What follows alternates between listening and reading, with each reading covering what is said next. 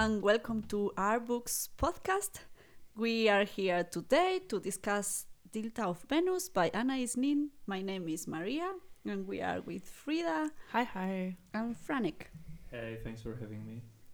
And we are this is our first podcast in a while, and we are really, really happy to be here again. And we have some technical problems, so our microphones are supported by some wine bottles and pasted with some duct tape, so it's a little bit I don't know how to say it, but it's cool, right? Yeah, it's you have to start somewhere. So we're making deal with what we have. It's DIY. DIY totally style. DIY. Yes. I think the next one should be more legit. We're gonna receive the proper microphone stands by then, but okay. So far it's gonna be like this. Yes. So we are talking to a wine bottle. So you know that. As we said, we are going to discuss Delta of Venus. That is a compilation of 15 short stories written by Anais Nin in 1940.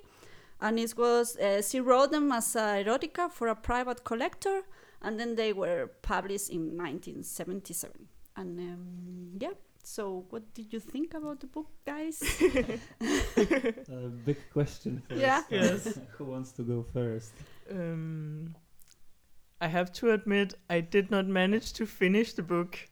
I thought that it was a very difficult read. I read about half, and then I was not able to continue. And I know that you have a similar experience. If we are, if we're playing in the with an open hand, I also found it extremely hard to finish this book, and I failed.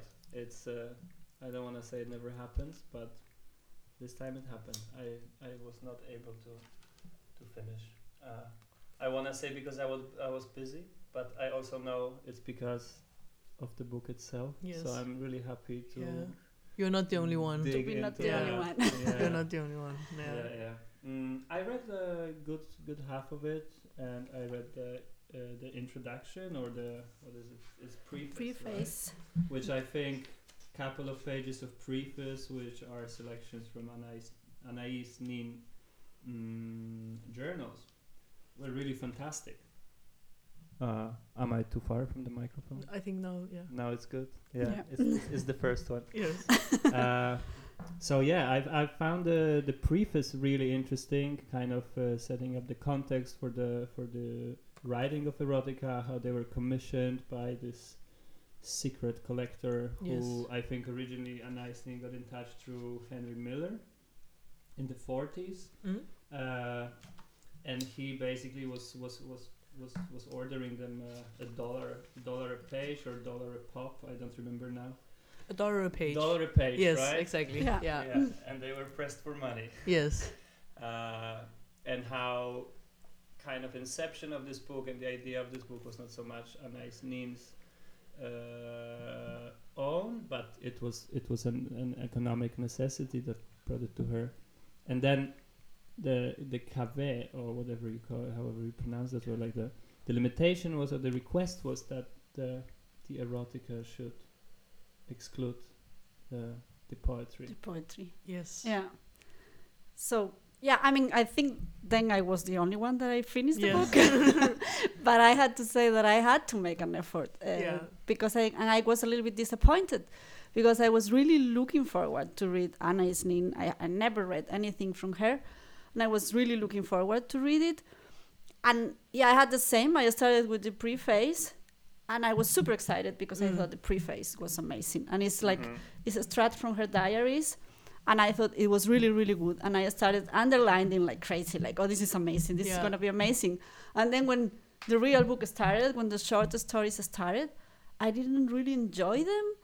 And I also was expecting, I'm not an expert in erotica, but I was also kind of expecting to get horny or to get something. And I didn't. It all started with me saying I wanted to read something erotic. And then you proposed this book. And I thought that it would get me off, but honestly, it didn't. No. I can partake in that. I mean, I didn't want to read a book to make me horny. But like I would think like that would happen at times. It didn't. But maybe it's a very simplistic understanding of what erotica should do.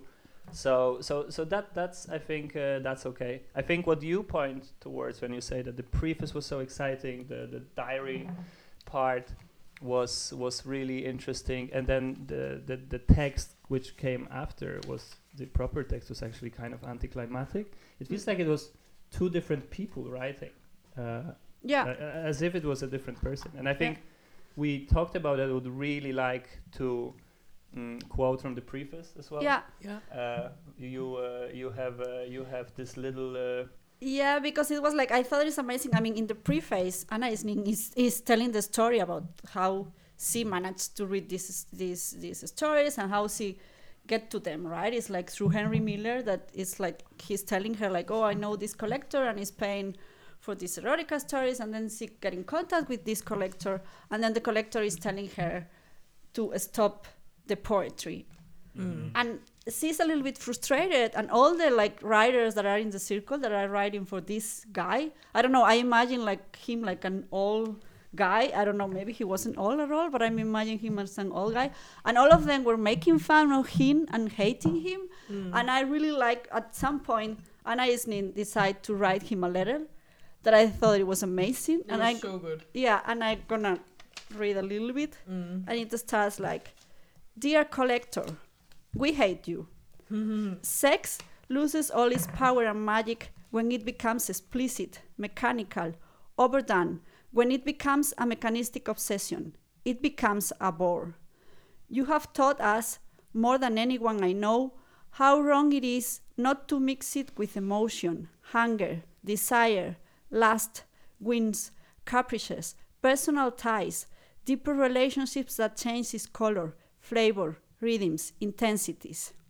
You do not know what you are missing by your microscopic examination of sexual activity to disclosure of aspects which are the fuel that ignites it, intellectual, imaginative, romantic, emotional. This is what gives sex its surprising textures, its subtle transformation, its aphrodisiac elements. You are shrinking your world of sensations. You are withering it, starving it, draining its blood." And it continues like that. But I thought it was amazing. And it was like, I actually read the preface at the beginning, like when I started reading the book. And then at the end, I decided to read the preface again. And when I read this, I was like, okay, this is kind of exactly what I felt with this book. Yeah. I felt that it was kind of dry. It was missing something. So, yeah. Yeah, 100%, but like, you go. No, sorry. I read the preface again earlier today, and it got like, I just remember all of these exciting feelings I had towards the beginning, like, yay, now maybe I will read something nice, erotic, and maybe she will have overcome all of these, like maybe she will have managed to get the poetry in there and make it nice, but I didn't get that feeling at all. And it becomes a bore. Yeah. Like she describes. But I think what kind of puts another twist on the context of why she decided to publish the book is that she says that for the long time she felt that she has compromised her feminine self in writing the text. I quote here from the preface as well. And she says that reading these pages many years later, I see that my own voice was not completely suppressed. In numerous passages, I was intuitively using a woman's language, seeing sexual experience from a woman's point of view. And so I finally decided to release the erotica for publication because it shows the beginning efforts of a woman in a world that had been the domain of men. Yeah. So I was excited because she explicitly makes a point that, well, she did reduce her language to just this sheer mechanic kind of boring pornographic imagery that's not erotic. And then she kind of contradicts it by saying that on a rereading later, she discovered some sort of femininity in the voice. So I was kind of excited to see this tension in the book as well. Yeah. But I could not really register it. No. No, and I was also like, I was thinking about like, is this a feministic book, or like, is this like a kind of like a feminine way to write erotica?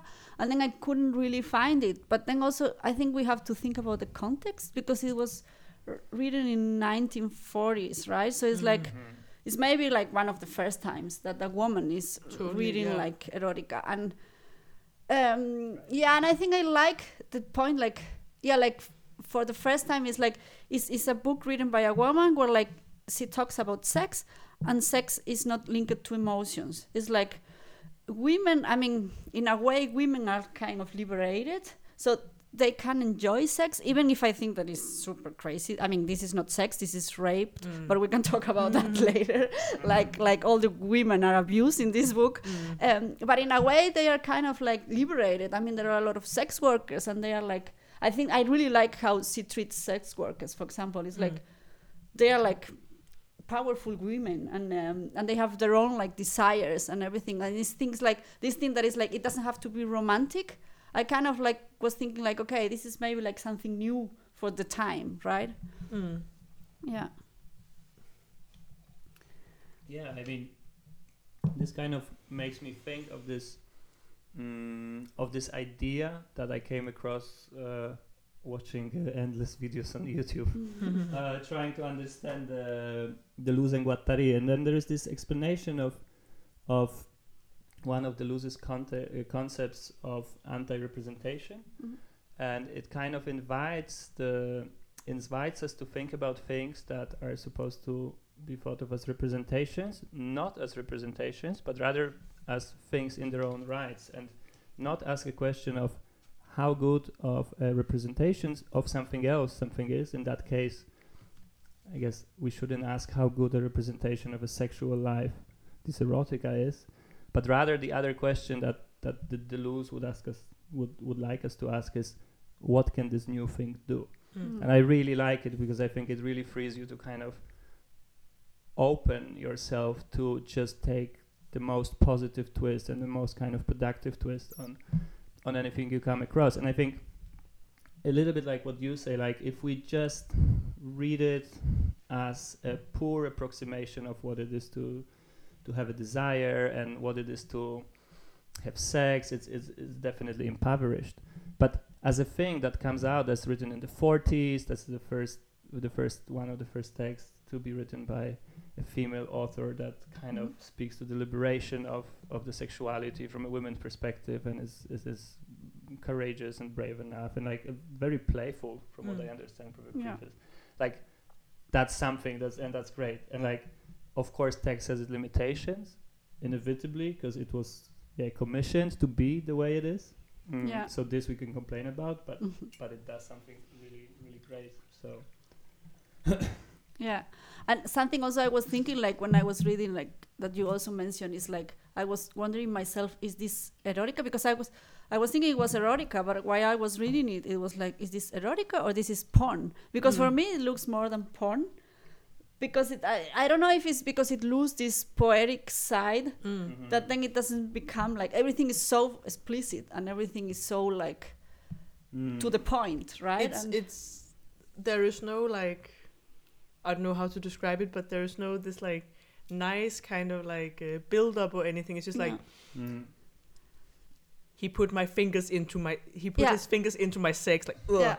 And then it's not erotic in that way. It's more pornographic, and I didn't enjoy that really so much. It was no.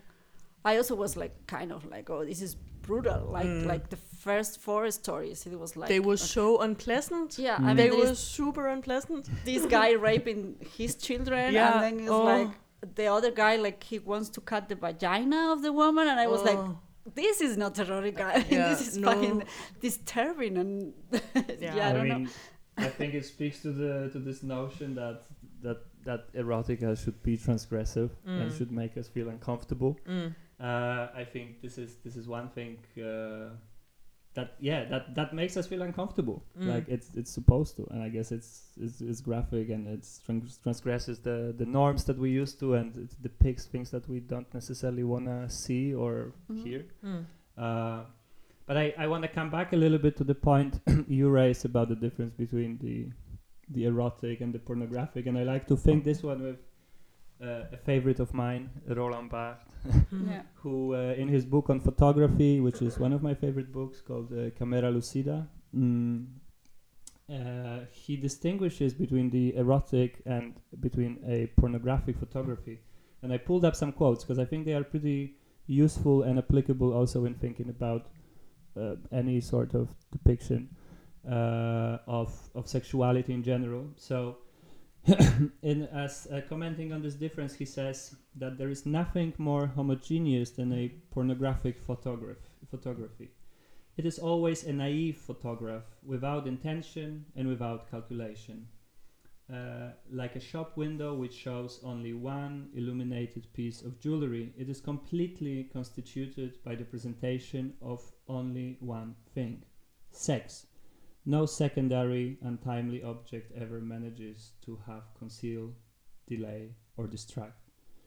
Pornography ordinarily represents the sexual organs, like what you say, like he puts fingers inside me, and it's like making them into a motionless object, a fetish, flattered like an idol that does not leave its niche.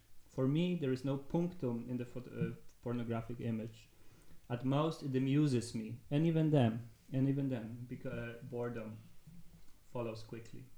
The erotic photograph, on the contrary, and this is its very condition, does not make the sexual organs into a central object. It may very well not show them at all. It takes the spectator outside its frame, and it is there that I animate this photograph and that it animates me. And I guess what he speaks to is that erotica for him has to leave something concealed. Like it just cannot just show everything as it is. It just has to appeal to our imagination. It has to leave a space that is untold that we then have to fill in some way. Yeah. and I guess that's what he means also using this notion of punctum, which is for him this place of a photographic image that kind of attracts the attention and appeals to us in a certain way that is not obvious. And I think pornography does not have it at all. It's the antithesis in a way. And in that sense, I would say a lot of Delta of Venus is it's rather pornography than erotica. Yeah, I agree. And I think it's also because it's this thing like, okay, what happens when you leave the poetry? When you are writing something and you are leaving the poetry, then it's like, then it becomes something dry, or it becomes just images, right? So it's like, I think that's the reason why I found all the stories kind of the same. And I couldn't, when I finished the book, I couldn't really remember like the story. Of course, I remember like some scenes because they are a little bit hard and disturbing. But I think it missed the beauty of the writing. And I was also like, I don't know, I was thinking about the Story of the Eye when I was reading this book. And I was like, I was kind of horny with the Story of the Eye, even if it was still like disturbing and like some passages were really horrible. And I was thinking about it and I was like, okay, why I could get horny with the Story of the Eye and why I cannot get horny with this book that is also kind of disturbing and like hard, and there is rape and there is like horrible things happening. And I don't really know how to explain. But is there some sort of acid test? Like if you do get aroused, that's a good erotica, or if you don't, it's bad, or like how do you? I don't know. I don't know if it's like you have to get horny to call it good erotica, but the thing is like I didn't get horny, but I didn't find the text beautiful neither. So I didn't think like, okay, this is super well written. Like I found the preface. The preface, I thought it was amazing. It was like, okay, this is really well written. I love it. But I didn't find that with the stories, so I don't know. But when we talk about leaving out the poetry, we have to remember that there is much more that she's invited to leave out. It's in the preface again. The collector says, like it's a comment on him. Oh, he likes everything. It's all wonderful. But he likes it better when it is a narrative, just storytelling, no analysis, no philosophy. And then he says like, concentrate on the sex, leave out the poetry. And then he says further, it's fine, but leave out the poetry and descriptions of anything but sex. Concentrate on sex. So it's like, there's way more than poetry even. It's just this very simplistic in a way obsession, which I guess I can imagine this can also somehow be something that's interesting and seductive in a way, in its bareness. But for some reason, it doesn't do this in these stories. Yeah. And I can't really put my finger on like what is it that makes them so they kind of like enter with one of my eyes and they exit with another, and I don't retain them. There is not much of memorable about them. Well, I have to say that I remember them because I thought they were a little bit disturbing. Like, okay, there's this guy that is cutting a vagina, and then there is this marriage that she doesn't want to have sex with him, and so he started giving drugs to her, and I thought that was fucking horrible. Yes. It's like, and I thought it was like, okay, why is like this is nobody saying that this is rape, and it's like, no, she's having sex with him. It's like, no, she's not having sex with him. She's been abused. It's like she's been raped. So I was kind of like wondering like why, and yeah, like also like I found all the characters kind of the same. But I guess that's also like maybe kind of seen as like from a woman's perspective, because I mean, yeah, you and me, yes.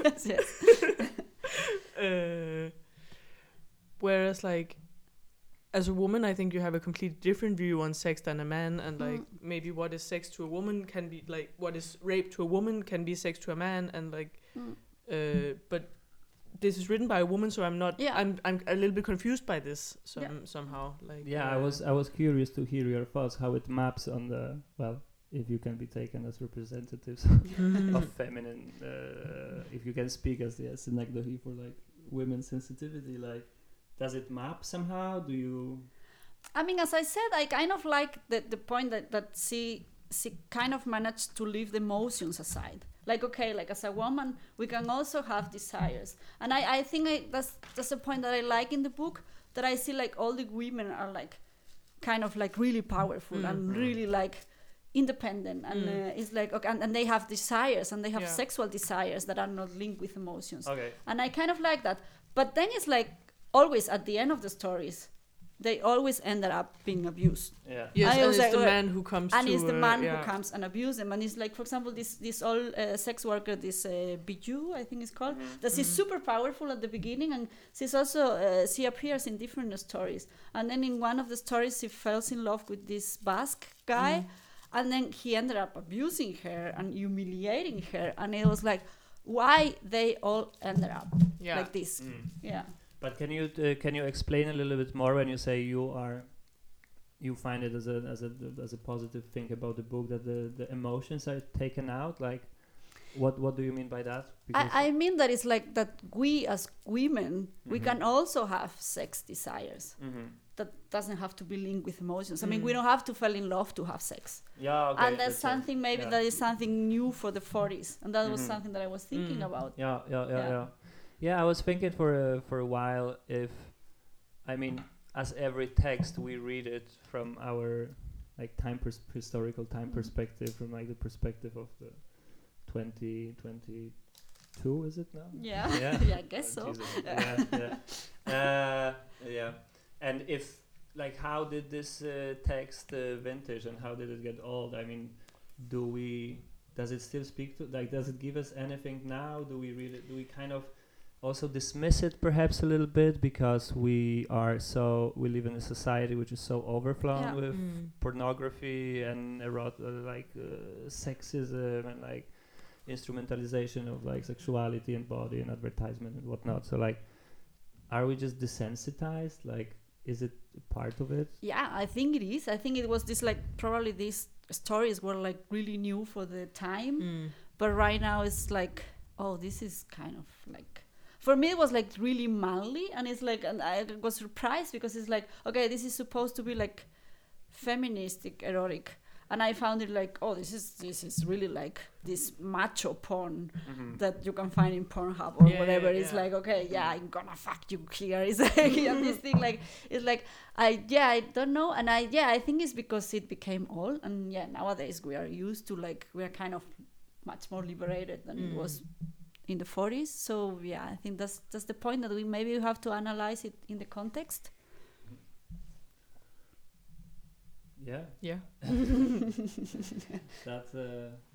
That's That's definitely makes a lot of sense. But put it differently. When I realized I'm incapable of taking this text, it also pushed me to kind of try to understand why. Okay, and then I remembered that you mentioned the story of the eye. I have a book. I never finished it either. No, but I remember there was an essay by Susan Sontag from 1967, I think, called "The Pornographic Imagination," in which she performs a defense of pornography as a genre, or tries to analyze it. From what I understand, pornography has been analyzed prior in the American literary criticism, because she speaks to some of these critics, but she criticizes them for being short-sighted and kind of not open to appreciate pornography as a respectable subgenre of literature. So in that sense, she's in the avant-garde of thinking about it. And I pulled up some quotes from it because I found she has some really interesting observations and things to say on the what was the ones that I liked. The one I liked, for instance, was that she talks about yes, she talks about the pornographic nature of experiences, and on that she says, experiences aren't pornographic, only images and representations, structures of imagination are.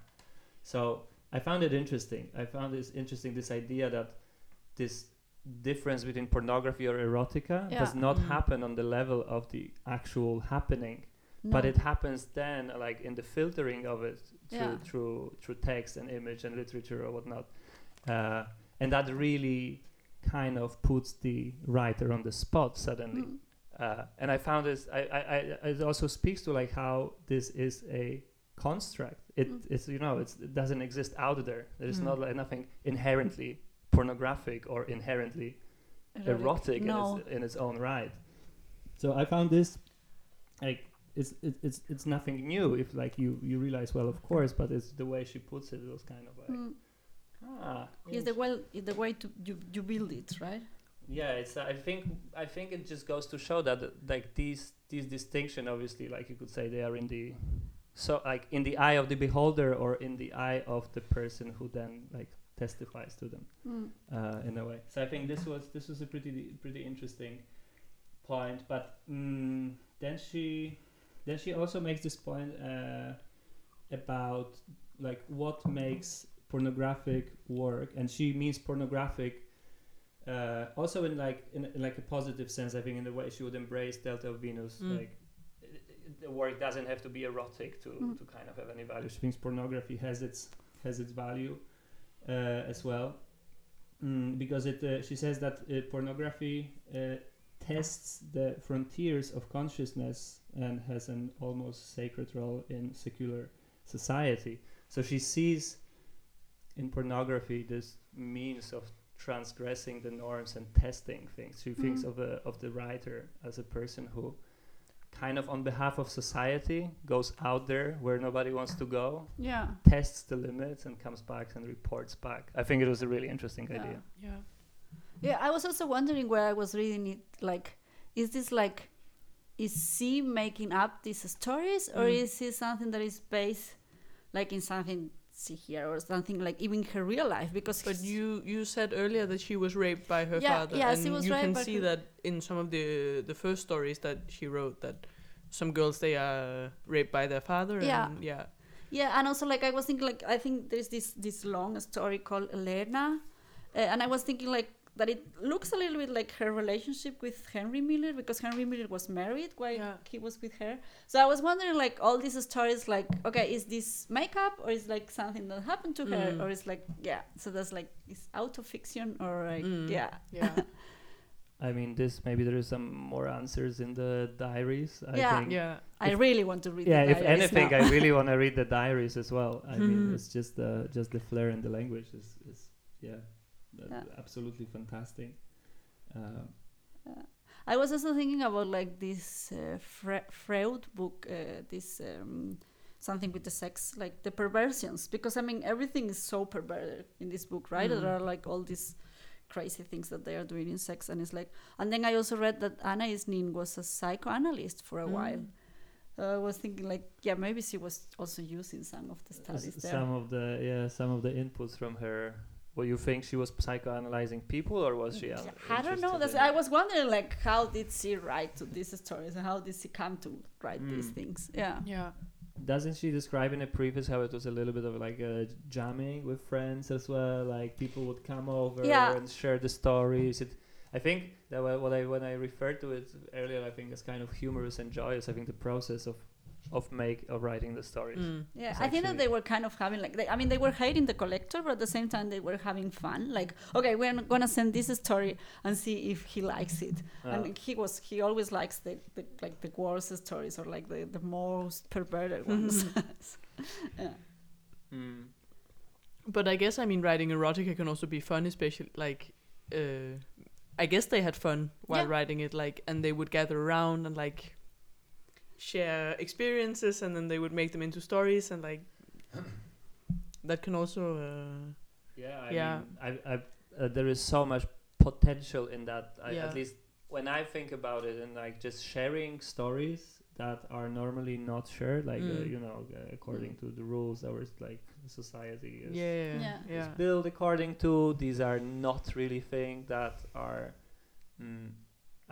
at least declaratively to be shared. Of course we do share it and we talk about it, and it's something, but it's kind of like it's not like what you're gonna talk about over dinner with your like family or something. Not with my mother for sure. It's like so like there is this liberating energy to sharing that, and I think I really like that part when she says like how much of fun it was, and how it speaks against the kind of repressive nature of the society that we live in. And I think again, like Susan Sontag had this quote in that context a little bit on the very existence of pornographic society, which again, and here the quote goes, is the pornographic society is a society so hypocritically and repressively constructed that it must inevitably produce an effusion of pornography as both its logical expression and its subversive demonic antidote. So because these things are not allowed any space in our, or like, again, that was like Susan Sontag speaks of the like at the heyday of 68 revolution, and we are like way later, so maybe it's not 100% applicable, but still there is big parts of our society that are very, very repressive, I think. And this like you can only repress that much, like it has to come out somewhere, and like it has to come out somewhere, and it will also reveal like this like demonic what she call it, like demonic antidote. I really like the antidote part. It can be something through which we can become healthier. Yeah, and it's also like I was also thinking when I was reading the book, oh my god, I've been super conservative, that I'm like hating this kind of like, oh, I'm anti-porn or this thing. And it's not that I'm anti-porn, it's just that I don't know, I found it dry. So it's like, is this being conservative or not being like open-minded? I don't know. I don't think these are the categories that apply. No, I also don't think so. No. I mean, I don't know. It has nothing to do with conservatism. No, but it's because I was thinking like, okay, if you think about it, this book has like everything. I mean, it has homosexuality. I mean, it has like these three girls that are making like a threesome at some point. So it's like in a way, it's a kind of a really open book for like the times. Totally, it's like, I mean, there are like everything of sex, like it's subtle, it's like there are many things. So I was thinking like, why I'm finding this disturbing? It's like, is it me or is it the book itself? I don't know. I think it's because it's written with, all the poetry is taken out of it, and it's just so brutal and dry. I think, to me, what was definitely missing was some is this kind of ahistorical, free-floating kind of just happening of the acts. And by that I mean they are not really a part of any plot that keeps them together in any proper sense of the term. It's just plot is just there like at a very bare minimum, like a skeleton of a plot, just to kind of link scenes together. And again, Sontag defends pornography in just declaring that this is a structural element of that genre, and we should just not be critical of it in that sense, because it's a necessity of some sort, because it allows to focus on different things. But I found this just very, very resistant and very unreadable, because I think, to me, erotica is also in a way linked to life. It's maybe an extension, or maybe it's some sort of outcome of other kind of not explicitly erotic parts of your life. So like, if you cut all this build up and all this context and all this horizon around it and just single out the thing, it kind of, it's not the same thing anymore. It's just something else. Yeah. Like, it misses this whole, it can be joyous, it can be painful, it can be dramatic, it can, like, you know, like, you can have like a build up to it, you can have like an afterglow, you could have like all sorts of things. But the moment you cut it all out, or like only present it rudimentary, you actually also affect the very thing. But it's like it's just putting it against, I don't know, like, to use some sort of metaphor, like, it's like seeing a tree in a landscape, or just like I don't know, uprooting a tree and putting it against like a wide screen. It's like, tree is the same, but at the same time it's just so different. So I think I was missing this background noise of life.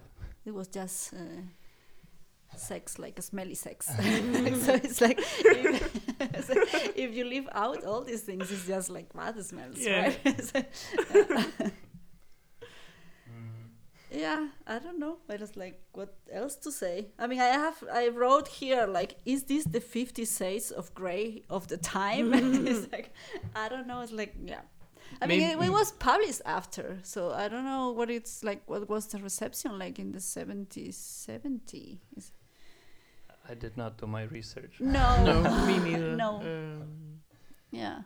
I was kind of. Have any of you read the Necrophiliac? Yeah. No. Yeah. Okay. And I loved that. I absolutely loved it. I thought that it was amazing. But I loved it because it's so well written. Yeah, it was extremely well written. It's been a while since I read it, but I was just thinking of the Necrophiliac while I read this book. Yeah. But I wasn't horny with the Necrophiliac. No, me neither. But also not with this book. I mean, no.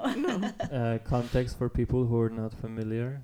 Okay, so the Necrophiliac is a book written by Gabriel Gitkop. Yeah. And it's basically the story of a guy that is necrophiliac, and it's also written like in a diary form. So it tells, and it's like from the 60s or 70s or something. In France also. Yeah. And it tells the story of him, like how he goes to the cemeteries and steal the bodies, and then it's like, it's really really descriptible. I mean, she really describes like the bodies and the smells and the feelings and all the things. So it's like, it's disgusting, like, oh wow. Yeah. But I thought it was super beautiful. I also thought it was amazing. Yeah.